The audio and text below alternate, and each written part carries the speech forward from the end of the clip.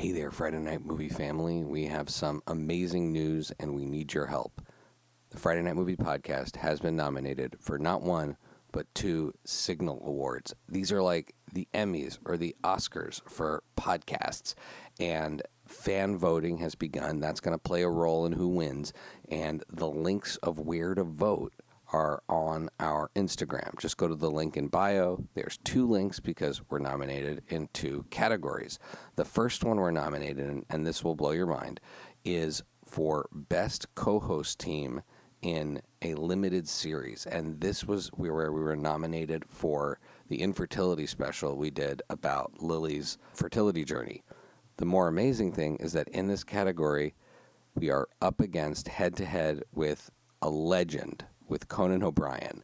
So we need every single vote in order to have a chance of winning. But even then, who cares? Because it's pretty amazing. We're probably going to get to lose to Conan O'Brien. We're also nominated for Best Buddy Podcast. That's like a team of hosts. And voting ends on December 22nd. So again, go to @FridayNightMovie on Instagram, hit the link in bio, and there you will see 2 links to vote. Please go and vote. We appreciate so much all the support everyone has given us. We're so honored to be nominated by the Signal Awards, and we'd love to take that even further. So please, if you love this show, if you love us, if you don't listen past this bumper, go to those links, vote. And again, we're so grateful to everybody who's been on the show, everyone who supports the show, everyone who pretends to listen to the show and tells us that to our face, but really listens to other podcasts. We love you, and we are incredibly grateful. And now we hope you enjoy today's episode.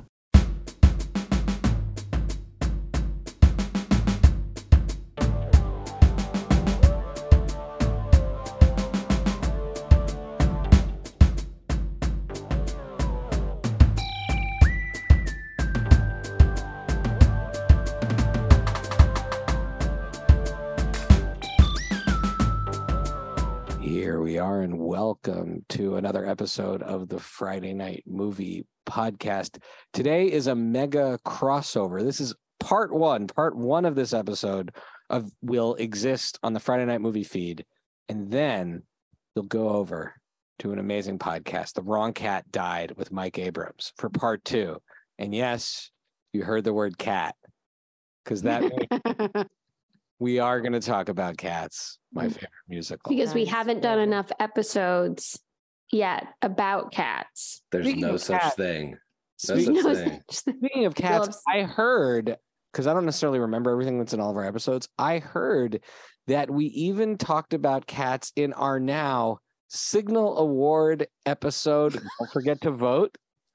Forget to vote. Go to our Instagram. It has all the information on we did talk about cats. I reminded you the other day that we talked about cats, even in you talked about cats, about your fertility journey. What could I possibly have said? I think it's that I was like telling you it's like really big important news or something. I don't know. Everybody should go to the episode and listen to it. And you were like, I was like, oh, Shy, I to tell you something, and it was like maybe something serious, and you were like, you're so excited the Cats movie is coming out because it's around the same time. I was like, or you saw the Cats trailer? I was like, no, I didn't see the fucking Cats trailer. I like had to freeze my eggs or whatever. I was like very serious. And you're like, oh, it's not about cats. Okay. Well, like that. We've got here with us Mike Abrams. Mike, welcome to the family. I'm excited to be here. I'm a fan of the show and happy to participate and probably educate you on a lot of stuff I would assume you don't know about cats, which is always fun. I don't know. Me and Becky for sure. Myself and Lily. But Shy, I'm so curious. What else is there left for Shy to learn about cats? That's what we'll be like. And I'll just say also, Mike was introduced to us by the great Chen Drachman, who has just started her Kickstarter or her crowdfunding. I think it's on Indiegogo, for her But I'm a Shoe animated short. So short film, go and see that too.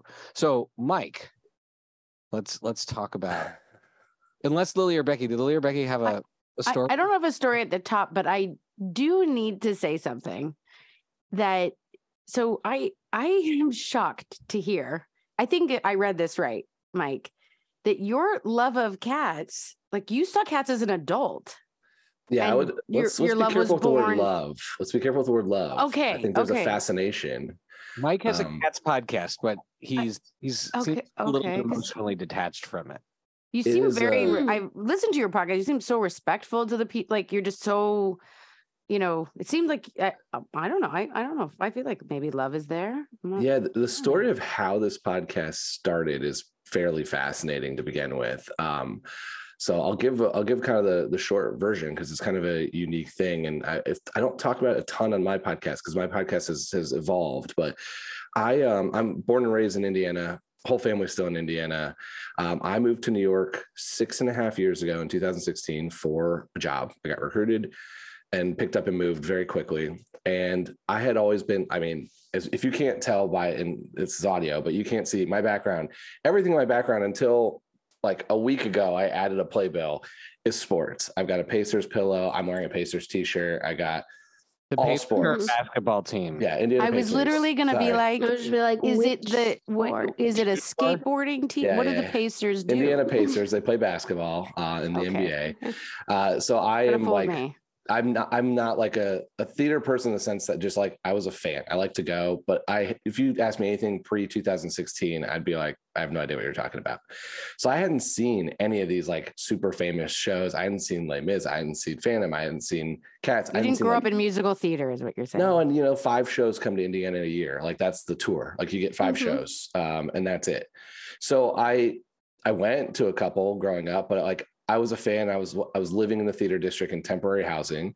I was like, why no? Like I should go see some of these things. They're here. Why not? So the 2016 revival of Cats had just started the previews. And my friend who works in theater was like, oh, let's go. I'll get you tickets to a preview. So I went, and it was a matinee. My friend got sick, couldn't even come. I knew about 5 people living in New York at the time. So I didn't have anybody even call to be like, hey, you want to go see Cats with me? And by the way, your new friends in the city, you're not going to call up and be like, hey, I got free Cats tickets. Who wants to come? So I sat there by myself. Great way to make amazing tickets. Amazing. Like, great tickets from the theater, like unbelievable matinee, second to last preview of the it was Destiny. Of the revival. Of the 2016. Of the 2016. One at the Neil Simon Theater. Yes, at the Neil Simon Theater. And let's just say I didn't know what I was getting into. And I was like blown away in a good way of like, this is really cool. But like, as someone who likes sitcoms and like neat and tidy stories, I didn't get that at all. And so I had been writing a newsletter-ish type of thing home to people in Indiana about work in New York and the subway and like the stuff that you just don't believe if you're from the Midwest and you don't live here. And I just suspended that week and just wrote about cats. And I just made fun of the plot, the whole thing. And can I ask how old you were or are? 30s. I was in my 30s, probably like late 20s, early 30s at the time. Early 30s. So I was a full working adult. Like, like I hadn't been exposed to it all as a kid. My sister, I think, went to like a dinner theater when we were younger, but I had no idea what it was. I just knew it was a punchline. Like it was an easy punchline. So I knew the general cultural piece of Cats, but nothing about the plot, the show, what was going to happen. So fast forward to that trailer that you're talking about of the movie. And I got probably 25, 30 texts of people saying like, because they remember I wrote that newsletter, just making fun of it. They're like, oh, you have strong opinions about Cats. And I hadn't thought about Cats again since that movie. Like I hadn't really never thought about it. And so I went on social media and I put a post that said, I had a picture of me that looked like I was going to give I was giving a speech. All I was doing an introduction for something else. And it looks like I'm giving a TED Talk. So I said, Grizabella was the wrong Jolko choice. The new movie is going to set the record straight. Welcome to my TED Talk. And the Broadway Podcast Network, who are a couple friends of mine who started it, said, hey, that's your podcast. We're going to make a podcast out of that. And I said, let me write one episode leading up to the movie. If I can come up with 10, like explaining the Cats, explaining what it is as an outsider, I will do 10 episodes for you. And that was my original agreement with their network was I'll write 10 episodes. And I started researching the show. And let me tell you, it is a dark, dark, dark web of theories and stories of cats. If you like really dig into 40 years of history, right, and the relationships that could be there and the backstories, because there's not enough in there. Like people fill in the blanks, and you start filling in the blanks with this actor's interpretation of that character. Some of it gets really dark, some of it gets really sexual, some of it gets really kind of crazy.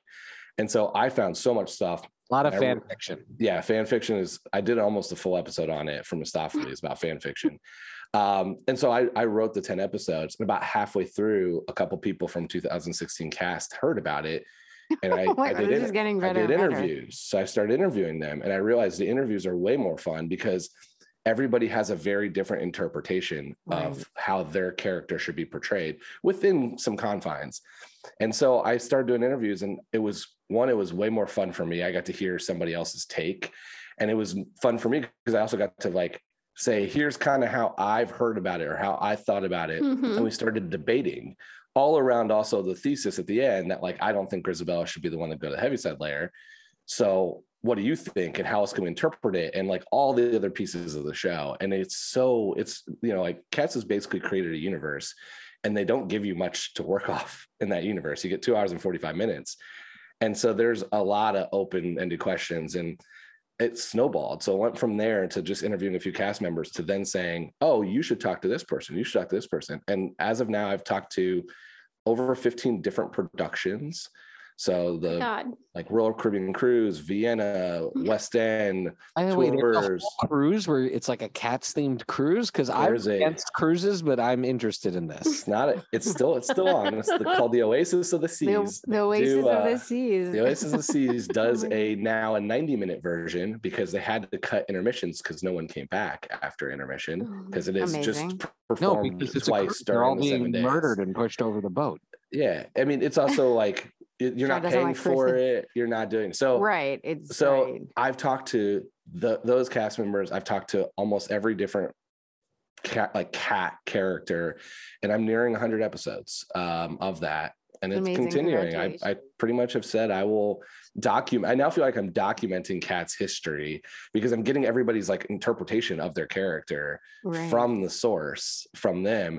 And it's fun because they all have different things. So I had 2 Victorias arguing with each other the other day because one said one thing and one was like, nope, that's not right. And it was like, they were going back and forth, and they were just messaging it to me being like, that person's wrong. This person's wrong. I'm like, I'm out of this. Like I have no qualms. But like, this is amazing. Everyone thinks it's like my favorite show. I've only seen it on stage twice. And I've seen the 1998 movie twice.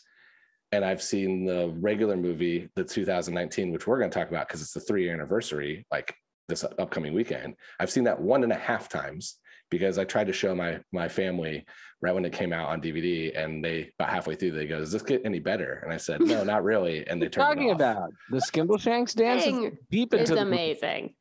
So Becky and Mike, I'm not sure. Sorry, and I stand by that new song that was written. I stand by. Yeah, I stand. Agree. I agree. I'm going to interrupt everyone to tell Mike that you were speaking to a man, Shai Corman, who for his children when they were smaller would play on repeat the old VHS of the live Broadway show DVD. Yeah, the 1998 movie. 1998 stage recording for his family, not one time, but many times. Oh yeah, comment. Get them young. You got to get them young, right? So that when they're little, they fully know the songs. That's because, as I've said many times on this show, it's because you have to have a sense of wonder. And when you're little, you have a bigger sense of wonder. You also are terrified of things like Macavity and the Rumpus Cat, but that's a different story. Okay, Mike, one of the best things you do on your show is that I love, that I actually do in my imagination all the time, is transpose the cats to different universes and like my favorite thing. And I feel like I even heard you compare them to Seinfeld once. Did you do Seinfeld? I haven't done Seinfeld. I did the fun ones. I did sports, which was super fun because I had a comedian who was mostly sports commentary, but was cousins with the Skimbleshanks from 2016. So that was fun. I do pretty much anytime I do a new show, like if I talk to somebody in the show, I try to do their show. I just did Billions. Billions was fun. Some are really easy and some are really hard. I've done Wicked before. I've done a couple. Yeah, I've done a handful. Okay, so we're gonna throw one at you now because we're gonna catch a lot of things here at the same time. Our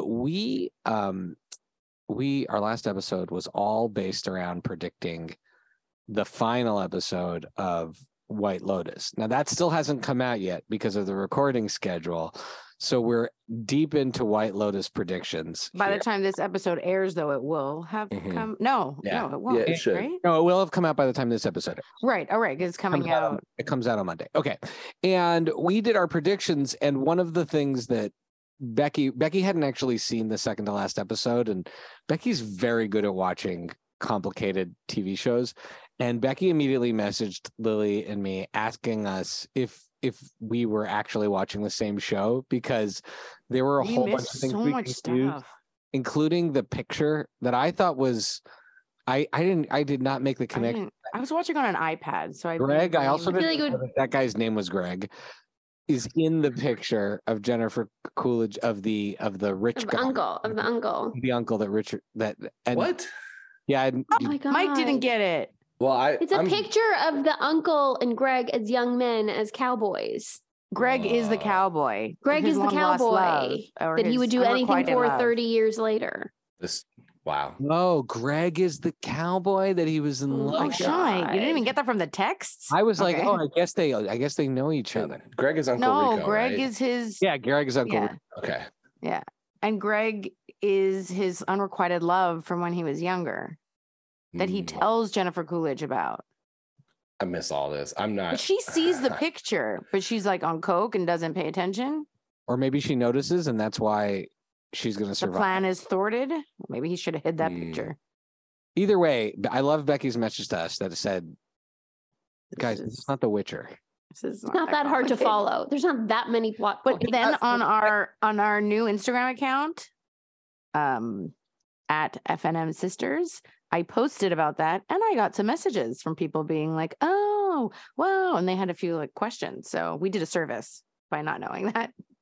See, and Mike didn't know. I didn't know that, but I also am a very multi-screen TV watcher. So, I mean, they really have to. This was clearly, against those type of people. Now, Becky, do you have any record you want to set straight before we have Mike do his predictions, but also thread Katz into White Lotus? Any records I want to set straight from the last episode, because you hadn't seen the last episode. You hadn't seen Greg.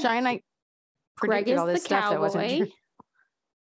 Greg is the cowboy, and no, and I think my prediction that I think Lucia is angling for Albie to bring her back to LA. A green card. That's what I think. I don't think she's trying to swindle them out of money. I mean, I think she'd be happy to, but I think she's angling for Albie to save her and bring her back to LA. Those were my marry her and get a green card. Yeah. Yeah. Like save her and get her away from there and bring her back. That's what I think. It would be 2 seasons in a row where like I'm thinking of oh my God, I love her. But I still have no idea who's dead. It almost feels irrelevant. Like it has to be the uncle and all those people that are dead. Yeah. It has to be like a whole bunch of. Well, I assume they're going to try and kill Jennifer Coolidge to get the money, and then she'll outsmart them, or Portia will save her or something, and then they'll die. I think she'll sort of accidentally outsmart them. No, she's smart. That's one of the themes of the season. Is that she's smarter than she looks. Okay, Mike, what are your predictions? Just you don't have to say like all of the predictions, but do you have any predictions associated with the White Lotus finale? I have more questions than I have predictions. Becky can answer those for you. Becky can answer all of them. Sure. One question is how in 1 hour are they going to close all the different storylines that are open? Because there's a lot. Maybe it's a 2-parter. Maybe this will go into season 3. No, I think it's all going to it's all converging. I think it's all going to be chaotic. Think about how chaotic the last episode of the last season was. And they won't resolve. If Lucia goes off with Albie, we're never going to see them again. The only thing that feels it's going to be chaotic and difficult to wrap up is Tanya's story. Because I think what Harper is trying to do, I think Harper is trying to get Ethan to out Cameron as a cheater in front of Daphne. I think that's what she's angling to do. I think she's now trying to mess with him and mess with his head to get him so enraged that he breaks and he says the secret in front of everyone, and is a way to, the facade is a way for her to punish Cameron and Ethan, and it's all of that. That's what I think, So I think that's going to be very easy to wrap up. And I think that's what Daphne's working towards. She like switched her tune and she's Harper. Like, all right, let's see. Yeah, Harper. Sorry, that's what Harper's, I think she's going to try and switch. I think that's why she all of a sudden in the second half of the episode was just behaving really differently. And I think that's easy to wrap up. The whole Lucia and whatever her friend is and Mia, that's going to be also pretty easy. It's the really chaotic one. It's going to be Valentina fall in love and like get married. Ooh. Sure. I think it's just a good way to soften. I think it's a good way to soften Valentina and just get her to take her guard down a bit and take it down a notch a little bit. So I was at a holiday party and we were debating this because I had the notes and I brought this up, and there was two things that nobody could agree on. Ooh, and they were split down the middle on these two themes. One was, is Ethan gay? And he was in love with Cam, and that's why their marriage is a little rocky. And there's some like animosity there. So that was one. And then is Albie problematic or is he wholesome? And there was a very Shy and I argue about that all the time. Heated debate on if he's a problematic character or if he is just a nice guy. Shy and I had I think he's just like people want to make him problematic. Explain to me, why is he problematic? My sister's convinced me he's just like self-righteous 20-something-year-old, and like that's what he is. He means to do those are the lead, like college graduates are so unlikable, in their due to their self-confidence, that I think that's why this person might why I instinctively didn't like Albie, but the more and more my sister's defending him, the more and more. And again, I don't think you need to like him. I think he's with just an escort. Is that no? I don't think he's supposed to be very likable. He's supposed to be a exactly what he is, a privileged kid who just got out of college, who has a bleeding heart and cares so much, and as a way of compensating for all of his privilege, And he's just very young, and he's to his dad, who he hates for screwing up his childhood. So that's why he's repeating the dad's mistakes.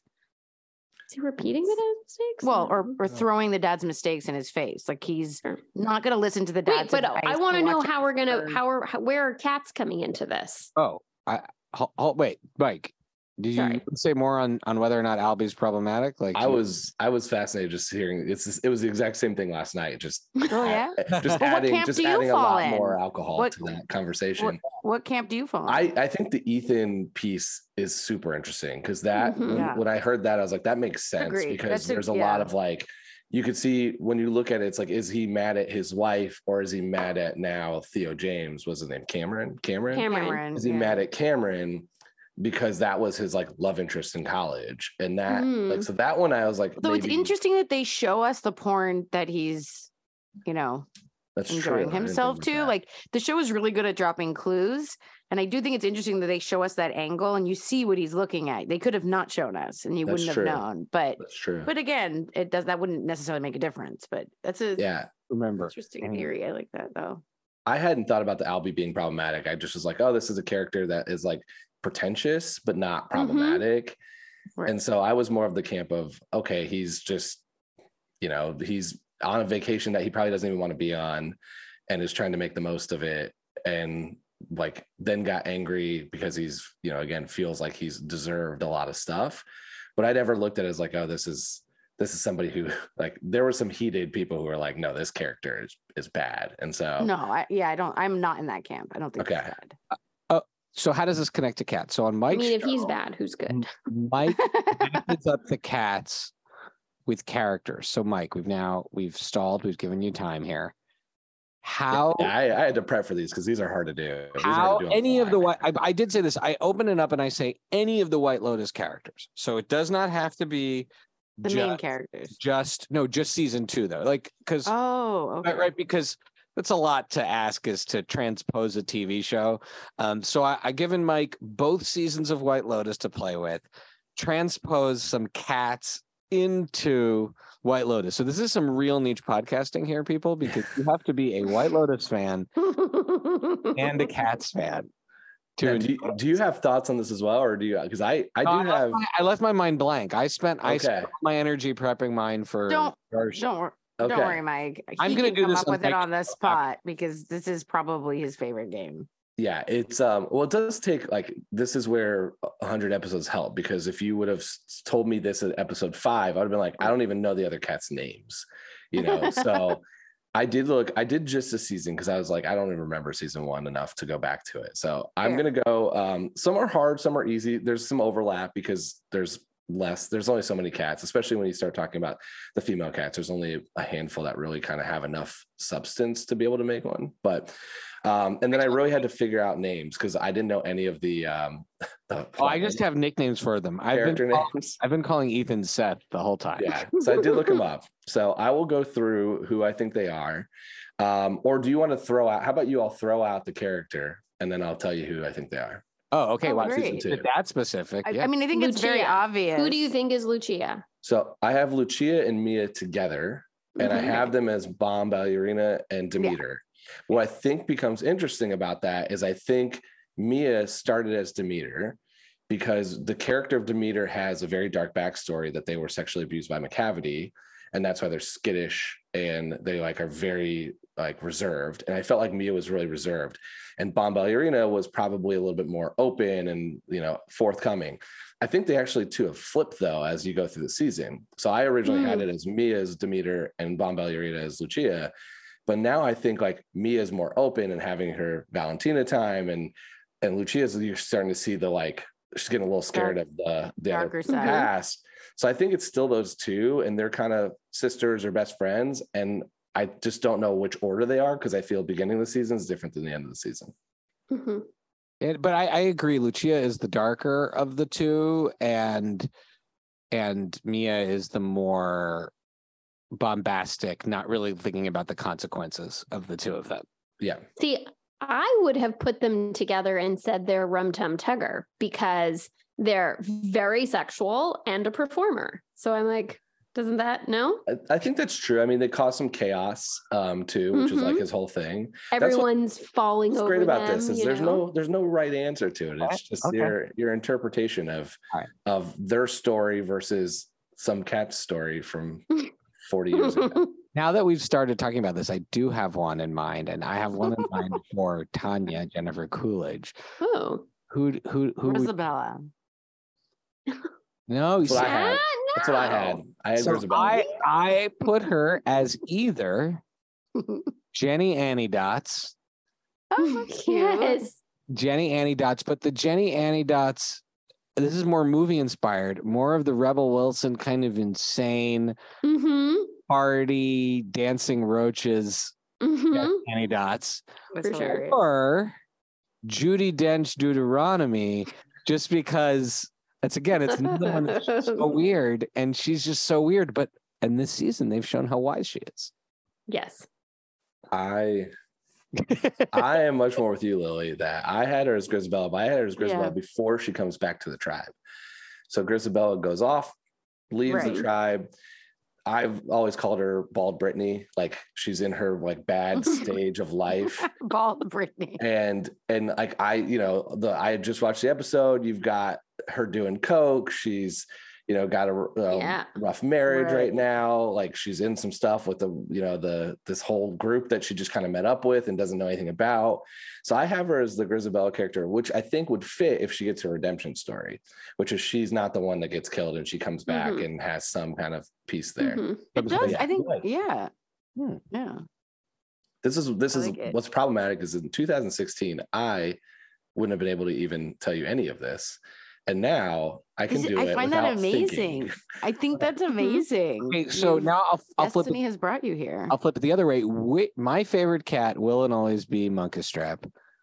Which person is Is there a Munkustrap amongst them? I have a feeling I know what you're going to say. I have Munkustrap as Ethan Oh, interesting. I had that as no, the grandpa. Oh, okay. I think I can do no wrong. He's great. Pretty straight. Like Monkish Trap is pretty straight laced. Wants to be in charge. Wants to be in control, but like not yet. And so that's kind of how I had Ethan. Is like he's really pretty reserved, but wants to be more in control of everything going on. And you see some of the cut scenes of that where he's been like all the stuff with Aubrey Plaza. And so that's where I kind of had him there. But I also had the Monkish Trap Cameron. Like I had Cameron as Tugger. Like I had Cameron as Tugger. Cameron when I was thinking definitely around Tugger. And Monkish Trap and Tugger are brothers. So that's a pretty known Ethan piece. Cameron. So I feel like that kind of fit too with even though they're not brothers, they're very kind of close into that. Monkish Trap and Tugger are brothers? And McCavity are all Old Deuteronomy sons. There's a few things that are like pretty well established, or at least most considered, and those three are that's one that's well considered. That's not something that I have seen a ton of, but that's also because I mean, but that works for all of the headcanon I have. Okay. So is anyone Mistopheles? Or do we not have a Mistopheles on this show? I had Albie as Misto, but it's not perfect because he's a little bit more showmanship. I had trouble with the Bert, Dom, Albie trio because they don't really naturally fit. I think Dom, there's maybe some Gus in there of the old I've lived my life with grandfather, and then from a saucer, even though I'm a 75-year-old man. And then I have one of them could be Bustopher Jones because he just feels like a mob boss to begin with, and the guys from Sopranos. That's where I know him from. So, so I had Misto just in there because it's like Albie is a little on the younger side, wants to be more involved in the scene and everything, but there's not I didn't find a clear cut for Misto. There's nobody that's over the top showman in the show that I got. And it's probably because it's hard to do that with how many storylines they got going on. I mean, as many storylines as Cats, at least. Okay. One more. Is there a Victoria? Ooh, I don't think so. Victoria, we haven't been explaining this on. Victoria's the white cat, the ballerina, the dancer. Francesca Hayward plays her in the movie. I didn't have a Victoria. I can run you quickly through the other ones I had. I had Greg as Gus because he was kind of on the verge of death but hasn't died yet from season 1 and now. And he kind of looks like him. Kind of looks like him in a lot of ways. That's great. I had Portia as Joey Loram. So very caring, has to take care of other people. Not sure. But Joey Loram's old. Yeah, I mean, wouldn't Portia be maybe Syllabub? AKA Jemima in the British version. Yeah, you could fit Syllabub or young cat, the kitten. Yeah. I have Harper, which is Aubrey Plaza as Jenny, just very straight lace. Also, she sleeps in every morning, and that's like Jenny. Daphne, I also had as Bomb Ballerina. She's just kind of a free spirit, doesn't care about anything, knows that Tugger's cheating on her, but whatever, doesn't care about it. Quentin I had as Bustopher Jones, just form a cavity, kind of mob bossy, especially recently. And then Jack was hard. I had Jack as potentially Mungo Jerry when he was kind of harmless, but being paid by a rich family to just kind of cause chaos. That feels like Mungo Jerry and Rumple Teaser. But I feel like if he gets turned into a villain, then there's some challenges there. Right. Well, I feel like he's a bystander, but I guess maybe if he's roped into killing her or something, then being paid to kill her or something. My personal favorite is Valentina is Skimbleshanks. Oh yeah, of course. Because she keeps the railway cat. Keep everything on time. Keeps everything running. And then also, I had an episode with Will Rowland, who's big on Broadway. He was in Dear Evan Hansen and Be More Chill and a bunch of other stuff. He was on in Billions, and he has this hot take that Skimbleshanks is into all kinds of kinky stuff. And I was like, oh, it's Valentina. She's exploring that side of her, but isn't there yet. And so that was the one I thought was that's probably the clearest one I had a picture of. Okay, that's amazing. Fantastic. That's amazing. All right, now we're gonna play some Buy Rent Meh, which is the signature Friday night movie game. I don't know if we'll do all of them, but we'll throw a couple at you. The one I'm most interested, so buy, rent, meh, the audience knows, but just to recap, we throw 3 things at our guest. The guest must then force rank each of them according to buy, rent, or meh. Buy being the one you want to take home and own, that VHS you want to own. Rent being the one you only want for a couple of days. Maybe you'd pay late fees on it, maybe not. And then meh, you can really decide what that meh means. It can be disgust, it can be indifference. It's just not buy or rent. So the most problematic cat. Now, I suggested to you to choose between Growl Tiger, whose song has been removed from the play. It has a little bit of, to put it lightly, some racial insensitivity in it. Deuteronomy, who now even more is he fathered lots of kids, and the kids are all at war with each other. And then I put in Rum Tum Tugger because he's very thrusty, but maybe he also, maybe he's not a dirtbag. Maybe he's into consent. I don't know.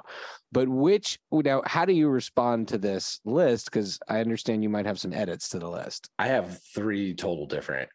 Oh, so you don't even want to play this one. Right, go for it. No, I think I love the game. But when we talk about problematic, I had a couple different thoughts of what's more problematic. Of cats. And Growl Tiger's in that range, but I had it as, I'm going to buy Street Tugger. So if you don't know what Street Tugger is. Street Tugger is a specific rendition of Rum Tum Tugger from the version. Like probably 2012 or something, like just before the Broadway revival in London, they decided to turn Tugger into a rapping hip hop cat, and like gold chain. Let's just say it didn't go well. I saw a video of it, and I was in mortal fear that the Rum Tum Tugger I would see in 2016 was that one. Yeah.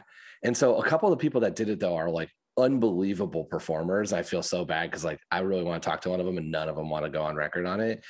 So I want to buy that because it's my favorite punchline to use. I use it for like, I have the picture, I know the performer, and I use it all the time because it was such a bad mistake. And it was, again, pretty problematic as a decision to begin with. So that's my buy. My rent is Macavity, because if you look, Macavity has a line in his song that is a little, has a lot of implications depending on how you read it. But one of the lines of the song is, he's broken every human law. And if you think about that, there are some human laws that are like, oh, that's kind of fun. Like it'd be fun to see Macavity doing tax, fraud. But then it's like, there's also some that would be a little not fun to talk about. And that's like, so if he's broken every human law, there is a wholesome version of that, and there's a not wholesome version of that. Doesn't that imply bestiality? It implies a lot of things. Becky. What? Yeah. His whole life is bestiality. He's a cat. No, but I mean, a human law, right? Is so that you don't have sex with animals. Sex with animals. So he broke. I just think that he had sex with a human. Doesn't mean he had sex with a human. Oh, I thought you were going to mean. But it's not a cat law, so for him, he's fine. But it's a human law not to have sex with a cat. No, but maybe different species. So maybe he had sex with like a pigeon. No, I bet he had sex with a human. Okay. There's a lot. Yeah, there's we don't have to dissect it. All right, and who's your third one? And then I had the Growl Tiger Jemima. I think like just renaming the cats. There's plenty of others. Like there was a Siamese cat that they did in Growl Tiger. There's some other things. It's healthy progression, but like they didn't change Jemima, they just renamed her. So it's like, how much did they really fix of this? So some of it's like, it's just, there's a bunch of like ensemble cats that have random names and it's different in every country. I think she's only renamed in the United States, right? Yeah, exactly. Because there's a Gilbert and Street Tugger also still calls her Jemima. Yeah, so that's when I was like, meh. So that's my 3 in there. But how do you rank in that order? Is that your order? Yeah, buy Tugger, Street Tugger, rent, Macavity, and meh on Jemima. Okay. And well, I guess we got to know now, which cat should have died? Oh, this is I have 3 here: Grizabella, Skimbleshanks, and Gus the theater cat. These are Grizabella actually dies in the play and gets reborn. Skimbleshanks, it's always unclear to me which ones are up for rebirth, because it doesn't strike me Rum Tum Tugger's old enough, but he has a whole song. And then Skimbleshanks seems like he's on the older edge. He's been working that train for a long time. And then Gus Theater Cat is very old. He limps. Ian McKellen's just lapping up milk. Yeah. So I'm going to pose this to you all first, because this is going to be a deep dive in part 2 of this on my podcast. So yes. I think the biggest question is, how does Old Deuteronomy make his decision every year? And I'll start with that question to you all. How do you think he decides every year? I mean, this is a yearly activity. One cat dies every year. Yeah. They don't die. They don't die. They go to the, what's it called? Heaviside Layer. Heaviside Layer. Yeah. Evangelical life. So it's not really dying.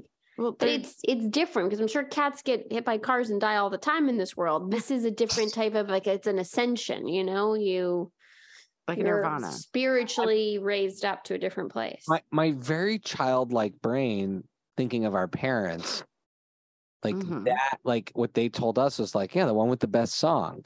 And I'm not a Memory fan. I've always found Memory kind of a drag, because before I ever even saw Cats the play, it would always end up being sung in any one of our Jewish day school recitals.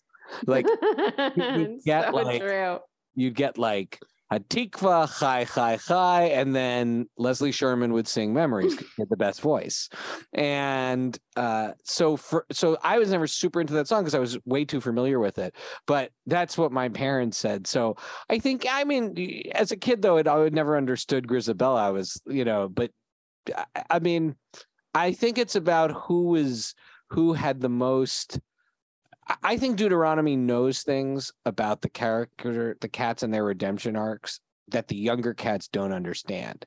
And in some ways, part of it is less is about him. It's more about the other cats coming around and understanding and seeing what Deuteronomy sees.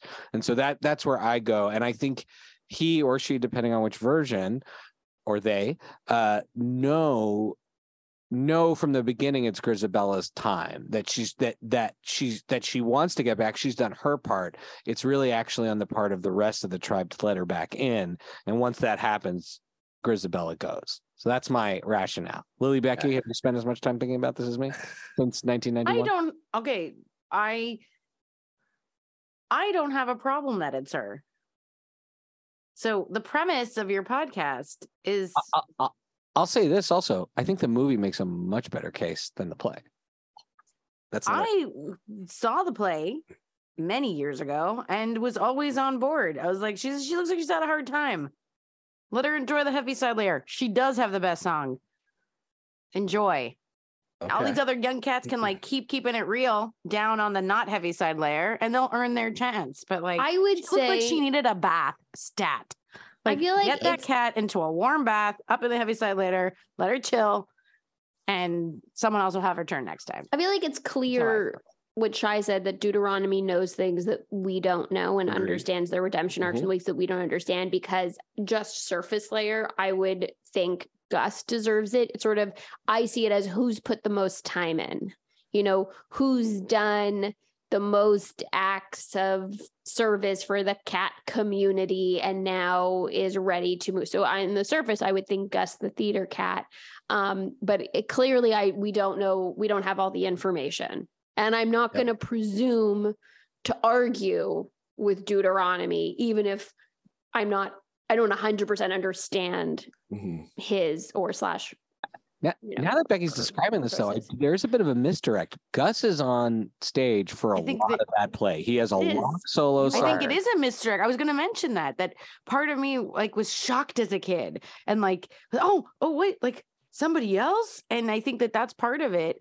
Plus, there's sort of this, this outcast underdog type story of this, the bully, whatever, the one that's been shunned will then get to rise up. There's, that's always super motivating and inspiring. So I love hearing you all debate it. Let's unpack some of this for you. So I do think Old Deuteronomy has more knowledge, but I think I've heard from different Old Deuteronomies one piece of this, which is he knows before the ball starts that Grizabella's coming back because he's all knowing, and others saying actually he's picking Skimble or somebody else, and then when Grizabella comes back halfway through, he changes his mind.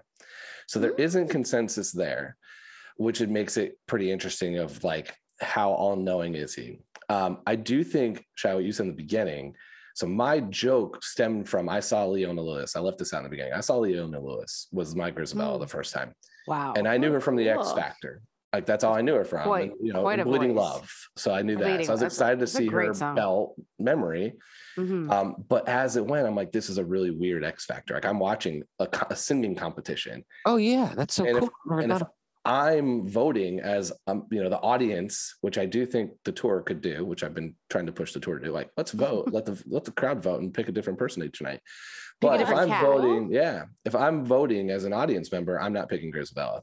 I love Memory. I thought it was great. I thought Leona Lewis was a great singer. Mamie Paris, who I saw do it the second time, like is phenomenal.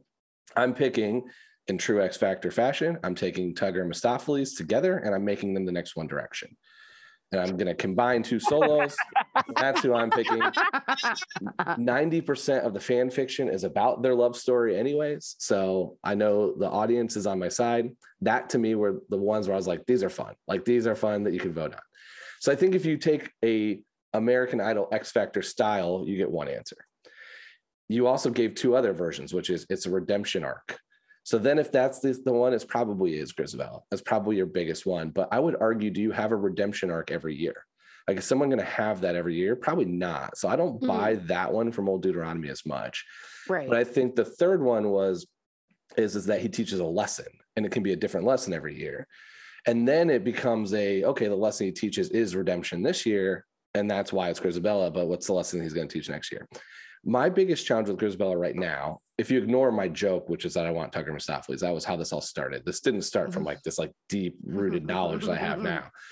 The most common answer is Gus. Yeah, that makes sense. Besides Grizabella, it's those two are the most common answers, or you've got some humorous versions. But my challenge is if you are going to give Grizabella her redemption, why bring her back to her family that she's wanted and longed to become back to, and then immediately kill her? Like, let her go to a year's worth of birthday parties and like get to see her daughter that she abandoned. And like, let's give her, she's next year's choice for me. She can go next year. Have you seen Spirited with Ryan Reynolds? Not yet. I heard it's great. Check out Spirited. There's an element there that has anything to do with this. I'm just saying there's an element there actually that would give me a different approach. Okay. Mike Abrams of the Wrong Cat Died podcast. Everyone remember, this is part 1 of 2. So you're going to hear part 1. Part 2 is going to continue on Mike's show. And but before we head out, we always got to get our shout outs and recs. This is maybe the most important part of the show. Mike, where can people follow you, and what have you been watching? What do you recommend? Yeah, so at the Wrong Cat Died on Twitter, as long as it survives Instagram and TikTok. Wrong Cat Died on any podcast platform, and it's part of the Broadway Podcast Network, which is great. If you are a theater fan, there are some incredible shows on their network that are not all about cats. So if you are into theater, I highly recommend checking out the Broadway Podcast Network and I think 200 plus shows that are part of that network. Very cool. And what do you recommend? Oh, so I have a couple, but I don't think any of them are like that new. So I'll give you some fun things. That's fine. People like old stuff too. People just are sometimes looking for a show. So go. Yeah. I emphasize that I watch a lot of reruns of sitcoms, and I've always been a sitcom fan. My favorite sitcom is Yes Dear, which is generally a hot take for a lot of people. If you even remember Yes Dear from the 5 or 6 years it was on ABC. I don't know, but I feel like you're really speaking Shy's language here. No. Yes Dear. I don't No, watch. I just mean like old sitcoms that you watch reruns of that basically you love. What does TBS just have on for hours on end it was Yes Dear for a while. Now it's it's Friends and Seinfeld. So you fell asleep watching the Pacers on TBS, and you're just watching the rerun. Just keep watching it over and over again. So the ones that I have is I've loved on Netflix Cobra Kai. Super fun, not super new. Good chance I might be getting to, for a separate thing, talk to Ralph Macchio. So I'm pretty pumped about that. It's fun. Where are the OG podcasts to cover that show? When it was on YouTube Red. I got a subscription and we watched it for a while. That episode was our most listened to episode by a long shot. And I think it's because we're the only ones who thought to cover it. So I love it. And then Shy met Ralph Macchio. Yeah. And Ralph Macchio, Billy Zabka, and Martin Kove at Comic-Con, when they were just at the bottom, sort of not the huge attraction at a Comic-Con. They were an attraction, but there was no like line. That's awesome. We also brought Martin Kove matzah and butter for Passover. He couldn't have been the nicest Jewish grandpa you've ever met. There couldn't be a nicer Jewish grandpa in the world than Martin Kove. Amazing. It's incredible. Amazing. I have loved Letterkenny. Oh, so again, love. I'm a hockey player. I grew up playing hockey. I started playing when I was 3 years old. I still play here in New York. So Letterkenny, and then I've enjoyed the Mighty Ducks Game Changers on Disney Plus, even though it's definitely not geared towards me. It's super fun to like have that. Did season 2 come out? Season 2 came out. It's Emilio season. Yeah, he's off from what I've heard, somewhat controversial reasons. But they replaced him with another. I forget the guy's name, but another person. I think. Yeah. I was gonna say it's someone that everyone knows. I was like, oh, this is a good new, essentially exact same character. So I enjoyed that. And then the one I've watched a lot of, and they've had a couple really good recently ones, is Netflix is like 30 for 30, which is called, I think it's called Untold. Mm-hmm. They had they've done the documentary. So they did one on Manti Te'o, which was fascinating about how he got catfished. They did one on Pacers. Did you watch that one? I did watch it. It's crazy. Is it though? Okay, because I couldn't tell if it was like exploitive or I couldn't tell like what it was, if it was actually like interesting to watch, but I was interested in watching it. I was pretty close to that story when it was live because I was in Indiana. I had friends at Notre Dame that worked on the football team that knew him and were friends with him. And I didn't know 90% of like the depth of that. So like it was really interesting to see.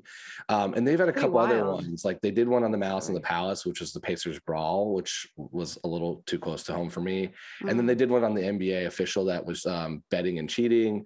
So they've just done a really good like deep dive on some stuff that I've really liked. If you're a sports fan, they've done some fascinating documentaries. But I feel like these kinds of stories, it's like goes beyond even sports fandom because Lily some scandal. Like I don't care about the sports, but those are some serious scandals. Yeah. All right, Beck and Lil. Thank you, Mike. Beck and Lil. Where can people follow you, and do you have any recs? People can follow us at FNM Sisters, our joint Instagram account. It is adorable. Baby pictures and food that we eat. Pretty much that's it. And I have 2 words for you. Harry and Meghan, Netflix. Oh. Really? You're watching that? 100%. Watched in the past. Have watched. I've watched the first 3 episodes. I am going to watch. I root for all of the Succession characters more than the people in the royal family. I don't care about the royal family, but I'm really interested in the story. And I cannot wait to watch the following episodes that will be released with your wife, Shai, when I visit you in the States. So great. Becky? That's all. Well, I'm really excited. I finally started the Willow TV show the other night. So I've only seen the first episode because I wanted to rewatch the movie first. So I rewatched the movie and then I watched the first episode, and I'm planning on watching that the rest of this weekend and catching up. So that's what I'm doing. You know how in like Andor they're praised, oh, finally a dark take on Star Wars that's nothing like Star Wars, so therefore it's the best. Or when they do a Marvel show and they're like, this is nothing like the rest of Marvel, so therefore it's good. You know what this Willow show is like? It's like Willow. And my kids love the characters. They love them. They think about them. They talk about them. Oh, that's awesome. I don't know if there's an audience for this show, but I can tell that people who don't have a sense of wonder, people who, let's say, aren't open enough to like something like Cats, are probably not going to get into Willow, but it's great. I'm very excited to watch it. Game of Thrones type show, but instead of like inappropriate violence and sexual misconduct, the characters are funny and caring and diverse and interesting, and it's wonderful, lovely. It's lovable. Sounds like a treat. That's my recommendation too. And I would like to recommend a band. stars. Becky and I went to go see them last night, and I know forever it's one of Becky and Lily's favorite bands. You've put their music on mixes for me, and I'd even had tickets once before and just not gone. And they are a phenomenal live. I'm so glad you went. Their live show. I'm so glad you went. Their music is great on record, but their live show is outstanding. And I have to say, their voices 20 years later, perfect. Beautiful. Perfect. Well, they must take very good care of their vocal cords because they both sound perfect. The voices are amazing and the music is edgier live, which is like such a great way to hear the music. I had so much fun. It was great. Becky, thank you for bringing. Becky brought me. It was a lot of fun. Becky, and when I say brought me, Becky handled the Uber. I traveled. Well, one of the Uber. That's still wonderful. All right. 50% better than the rest of my track record. You can follow all the Friday Night Movie shenanigans at Fry Night Movie. Remember to go to Instagram. Voting for the Signal Awards ends on December 22nd. And as of now, with us doing the most possible promotion, we are just slightly ahead of Conan O'Brien. For the limited series co-host category, and if everyone votes, we might have a chance of losing admirably. So just stay with it, everyone. And a huge thanks to Mike Abrams. Part 2 will continue on The Wrong Cat Died. You got to check it out. The theme music is by What Does It Eat? And thanks for doing the show. Bye, guys.